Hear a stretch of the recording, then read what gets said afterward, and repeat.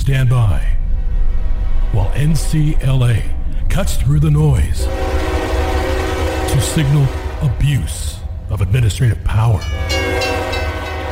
This is Administrative Static with Mark Chenoweth and John Vecchione.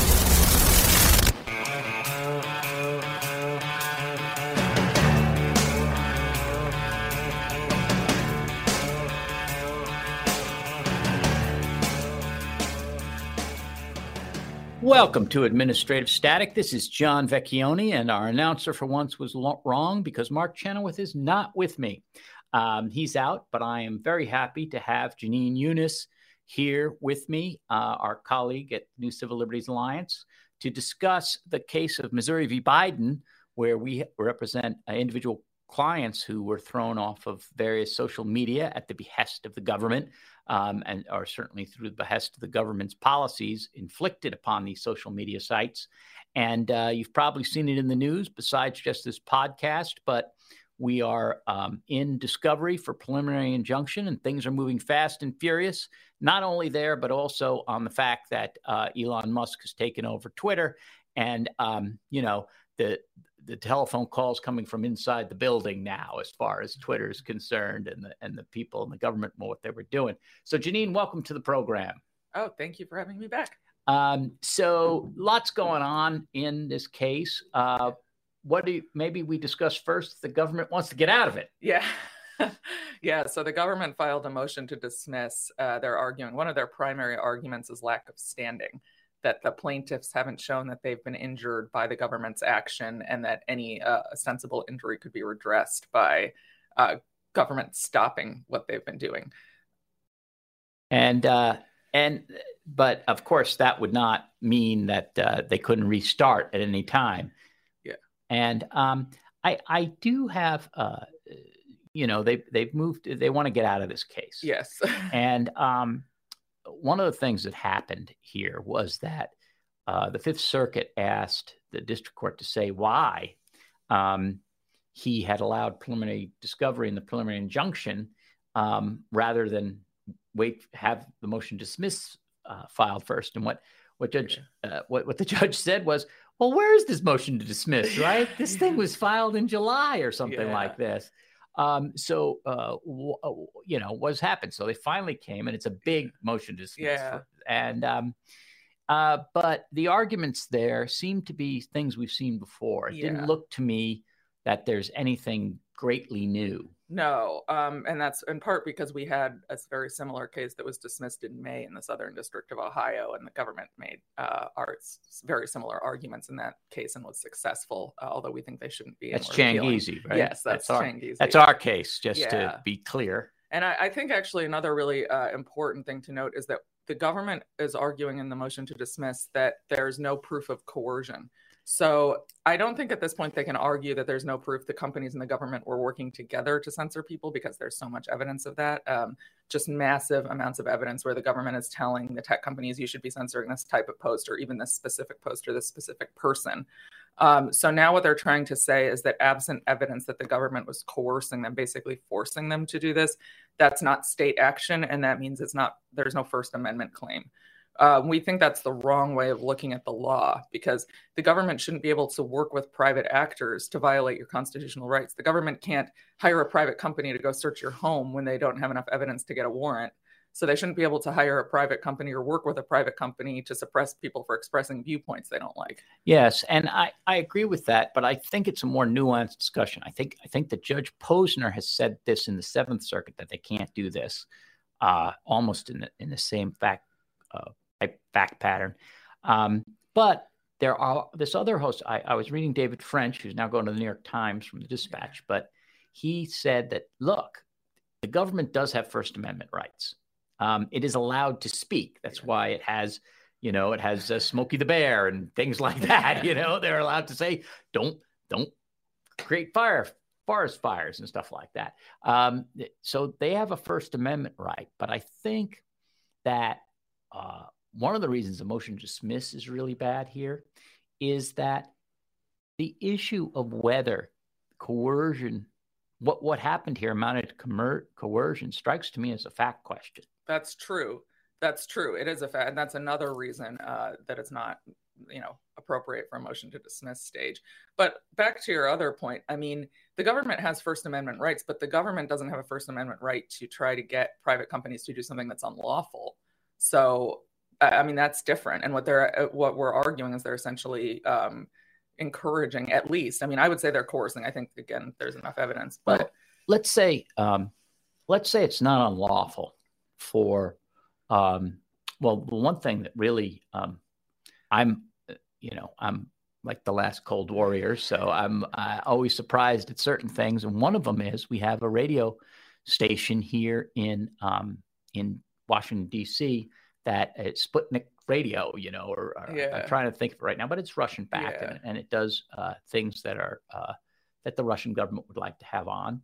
Well, so if Vladimir Putin wants to give a big speech to the American people on that, and government calls up and says, we don't think any broadcaster should be doing this. If they just say that, is that coercion? I don't think so. And I think it's a little different because, first of all, it's not about viewpoint-based censorship. It's about a foreign actor trying to sort of interfere with our... But I was going into another point. There is the foreign actor, but they're not saying we're going to pull your license. Well, that's, yes. Right? But here we do have the implication that there are...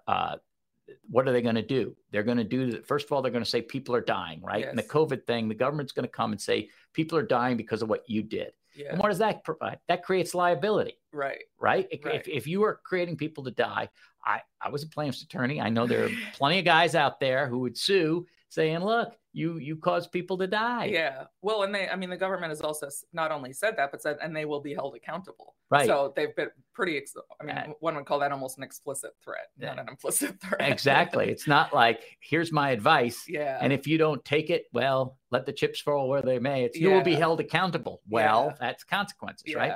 Exactly. And there's also all this stuff in there about how the social media people dealing with the government sure seem to feel put upon, at least. Yes. And that's some of the latest stuff that actually came out in, I think, the 9th or 10th edition of the Twitter Files. And tell them, if somebody's not as online as perhaps, well, I'll just say you. It is, what are the Twitter Files? So the Twitter Files are Elon Musk, once he bought the company, had promised to let the American public know about the inner workings of Twitter and what he considered to be the censorship activities, why that was happening and what was going on behind the scenes. So he's been releasing it in stages through a few journalists, sort of First Amendment oriented journalists like Matt Taibbi. As long as they first publish it on their Twitter feed, yes. Right? Yeah, exactly. So they're all written in Twitter threads, which can honestly make it a little difficult to read. It's true. And then afterwards they publish it regularly. That their deal is that first they got to do it on Twitter. And so you see these like long things of, and so it's Matt Taibbi, and there's another fella, Barry Weiss, David Zweig, and Michael Schellenberger have been the first so far. I don't know Schellenberger. Who's that? I hope I'm not misspeaking. Okay. I think he's a politician in California. I think he ran for office in California, but I'm not 100%. Okay, and what's his issue? Like anti-COVID restrictions, libertarian platform. I got it. So I think he ran against Newsom. I got it. Yeah, I got it. So there we so we have this the Twitter Files coming out, which I think also there's some resonance in our case, because if material that came out there wasn't produced in Discovery, that could be a problem. Exactly. Right? Well, and two of our clients, Jay Bhattacharya and Martin Kulldorff, were specifically mentioned in the Twitter Files. So they were, Bhattacharya especially was placed on a Twitter blacklist, which meant that his tweets were not seen, they were de-amplified. And it said the command, the internal Twitter command to put him on a blacklist said, do not amplify these tweets. And then Kulldorff, too, had there's internal communications about censoring him. Now, I mean, incidentally, Kulldorff is considered he's among the most cited vaccines specialists and infectious disease experts in the world. And you have some guy at Twitter saying we're going to have to take action against Kulldorff because what he says about the vaccines doesn't line up with what the CDC says. I mean, that sort of shows the shocking. Exactly. I got my Bachelor of Arts at Bryn Mawr, and I'm now going to get Kulldorff off for not saying the right things about. And it shows that they don't understand that, there's a real debate around these questions. The thing Kulldorff had said was that saying everyone needs the COVID vaccine is as unscientific as saying nobody does. Well, it should be children don't need it. It reminds me a little of the people who go to campus debates and then stand up when they don't like something and say, this is not a debate. Exactly. Exactly. So, I mean, right now, the evidence of their censorship doesn't involve the government. We don't have any evidence that the government specifically asked Twitter to censor them, but it's obviously right. It's we don't have, but the fact of the matter is they were doing this misinformation thing at the behest of the CDC's talking to them every day. Exactly. We don't need direct proof that they were censored because of the government. Although I suspect, based on some things that Anthony Fauci and Francis Collins have said, that such evidence may turn up. Well, and not only that, you don't have to have a written statement. In this sort of thing, you can have circumstantial evidence so powerful that no other scenario bears out. Right. And for Kulldorff and Bhattacharya, I think it's really bearing out. Yeah. And none of that was produced in Discovery, was it? It just came out in the Twitter files. How curious. Exactly. And another really interesting thing that came out, I believe last week, was an internal Twitter document where an employee is summarizing a meeting with the White House and said the White House is very angry because we haven't been censoring people enough. They're putting a lot of heat on us. So again, that's more evidence that, they were ratcheting up censorship in response to the government. And I think we should say we don't really handle the FBI part of this, but there's been an awful lot of talk about how what the FBI has done, and Missouri and Louisiana are very interested in those topics as well. It is. And the FBI is a defendant here, right? So. Exactly. And so, but I meant us at NCLA. We tend to be, for our clients, it's COVID and vaccines and stuff like that. But I do think that we're going to hear more about this, and we'll see what the judge does with the motion to dismiss. And we'll be right back with Ginny.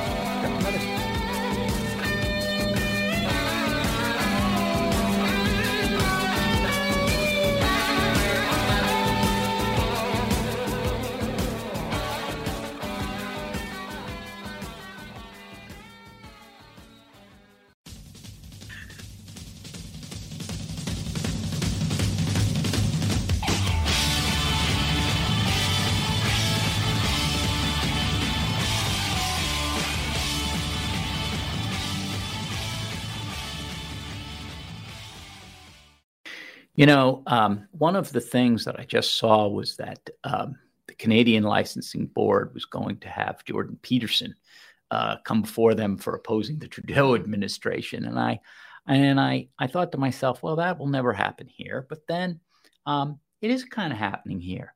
Whereas in California, the California government has passed a law that allows the licensing board for doctors to sanction and call people in for saying the wrong thing, not out anywhere, but to their patients. So they're intervening in the doctor-patient relationship to say that you cannot say certain things about COVID to various patients if it is not the approved view. So, Janine, tell me about the case. What's it called and what's going on? And am I right with what I just said? Yeah, you got it. So the language of the law says that doctors can be sanctioned for spreading misinformation to patients about COVID in the context of treatment. So if you're at a dinner party, with some of your patients, that doesn't count. But if you're treating them, but the language says treatment or advice, and that's very important because the state can regulate conduct. And the distinction here, I think, is that treatment is conduct and advice is clearly pure speech. So the case here is we have 5 doctors in the state of California. What's it called? Hogue v. Newsom. And where is it? It's in the Eastern District, so that's Sacramento region. Dr. Hogue lives there. So all of our plaintiffs allege that their free speech rights are being violated by this law, that they can't speak freely to patients because they're afraid. First of all, they don't know exactly what the law is supposed to prevent. So the misinformation is defined as information that departs from the scientific consensus contrary to the standard of care. Now, we make the point that we don't know what the scientific consensus is on many of these matters. COVID is very new, and I don't think we want to take the position that there can never be a scientific consensus, because I think we can agree that if they say that you got COVID because your humors are out of balance, maybe you need a trip to the medical board. But many of and I think when it's clear from the law's language. In fact, it cites low vaccination rates and doctors spreading misinformation about the vaccines. One of our doctors' specific fears is that some of them have said that they would want to tell some of their younger patients, especially those who've had COVID, that their risk of myocarditis is higher than any risk they face from COVID, myocarditis from the vaccine. So essentially, they would be advising some of the younger patients not to get the vaccine. And for instance, if these doctors believe, I believe in the European Union, certainly, I forget which one it was, but one is particularly high for this myocarditis. And they have said, don't give. I think it's Denmark. Yeah. Denmark or Norway. But which vaccine? There's one particularly higher. It's probably the Pfizer or Moderna. No, Moderna. It's Moderna. Yeah. So the thing is, they've said, don't give it to young men 18 to 25 or younger. Yeah. And that has, and then they've given their reasons for it, and they've decided to say it. Now, do I know? I have no idea. But if your doctor has looked at this and he's the guy, should he not say that? Yeah. And then what happens if you're 18 years old and you take it, you get myocarditis, and you never said anything that you shouldn't do it? Exactly. And one of the points we're making too is, even if this law is never used against people like our doctors, they don't know that. So it creates what's known as a chilling effect in First Amendment law, where they're afraid to say it because they don't know if they might be caught up in this. And it's also important to note that they've been explicitly threatened on social media, 4 of the 5 plaintiffs, by doctors who brought the bill, saying things like, we can't wait till AB 2098 becomes law so that we can get your licenses taken away, for saying things like not all young men should get the vaccine, especially if they've had COVID. Right. And stuff like that. And we've seen, I think, in this just this free speech area, is that when you cross the folks on the other side of, the people who thinks everyone should wear a mask and everyone should be vaccinated 27 times every month, that they're just very angry. Yes. And so who knows what they'll do. And I suppose to be fair, there are folks on the other side who are like, the vaccines have, Bill Gates put machines in the vaccines and they can't be dissuaded either. Yeah. So, but they're not going to control the medical boards. No, exactly. And one thing we argue is that the California law disciplinary code already prevents doctors from doing things, committing malpractice, basically, or doing the sort of things that the humors, exactly, right? Exactly. So it's my opinion, based on sort of both the language of the statute itself and the legislative history and these other doctors, that the purpose is really to silence dissenters when it comes to COVID, and people who have very legitimate views, backed up by, studies themselves, just not the ones that the CDC chooses to cite. I have a book because I represented in a past life somebody who disagreed with the, you quote, scientific consensus on global warming. And she was a very big climate scientist and had a lot of background and things like this. But I wanted to show the court what had happened inside. Like, we have this view that it's so dispassionate and everybody leaves their feelings at the door and stuff.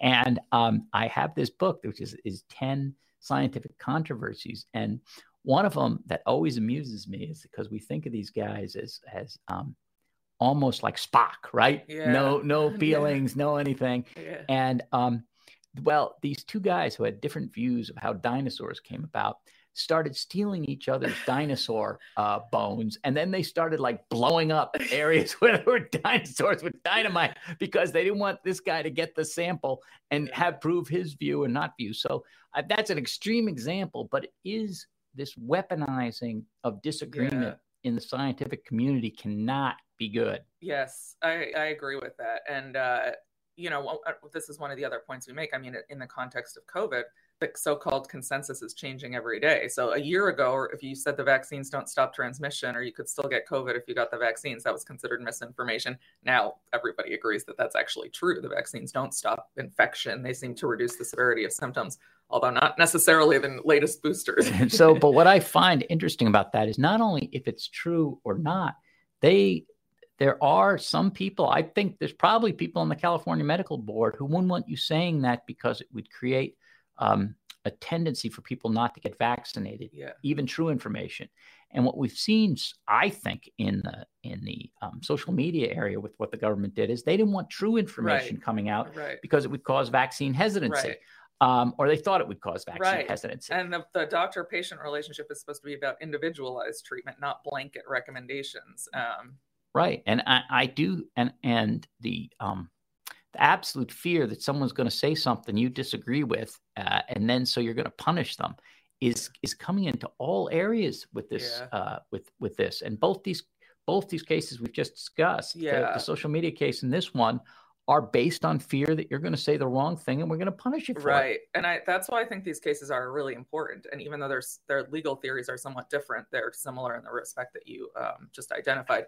They're important because I think otherwise we're going to see a weaponization of these kinds of laws or policies in order to silence political dissent. And that's very dangerous. That's sort of why we have a First Amendment. Well, not only that,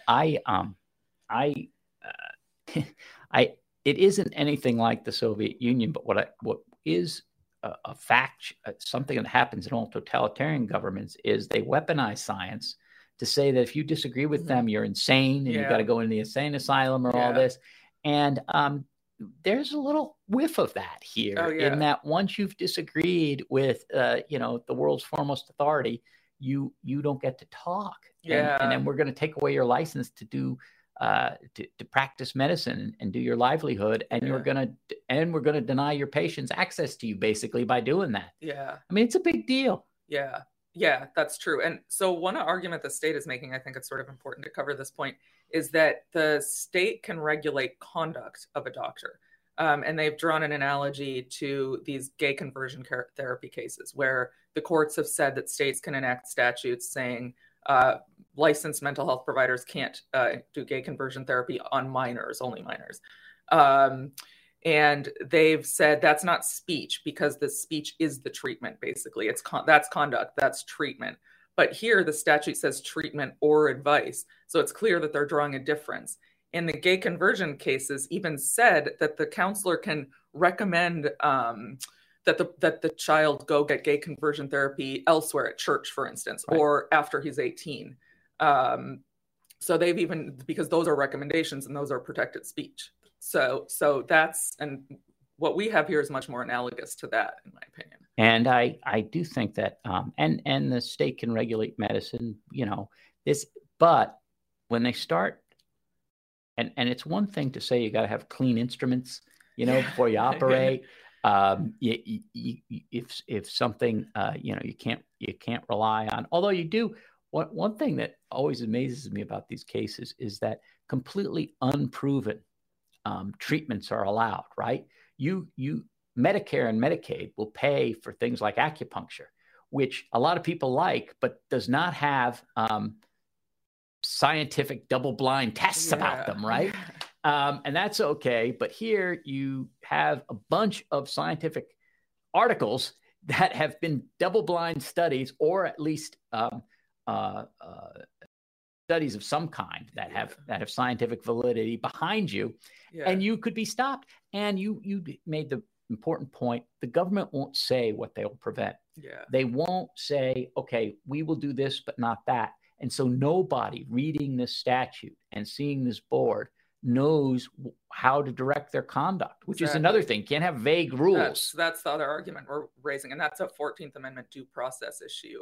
It's called void for vagueness doctrine, because if you don't know what the law is, you don't know if you're breaking it, and that again creates a chilling effect. So the chilling effect applies to both claims. Yeah, and we'll watch this case. I hope the hearing goes well. It'll be in like 10 days. On January 23rd in Sacramento. All right, and I think that we should We should do okay. I do think doctors of California should not be for this and should have fought against it, but we'll see what happens. We'll be right back.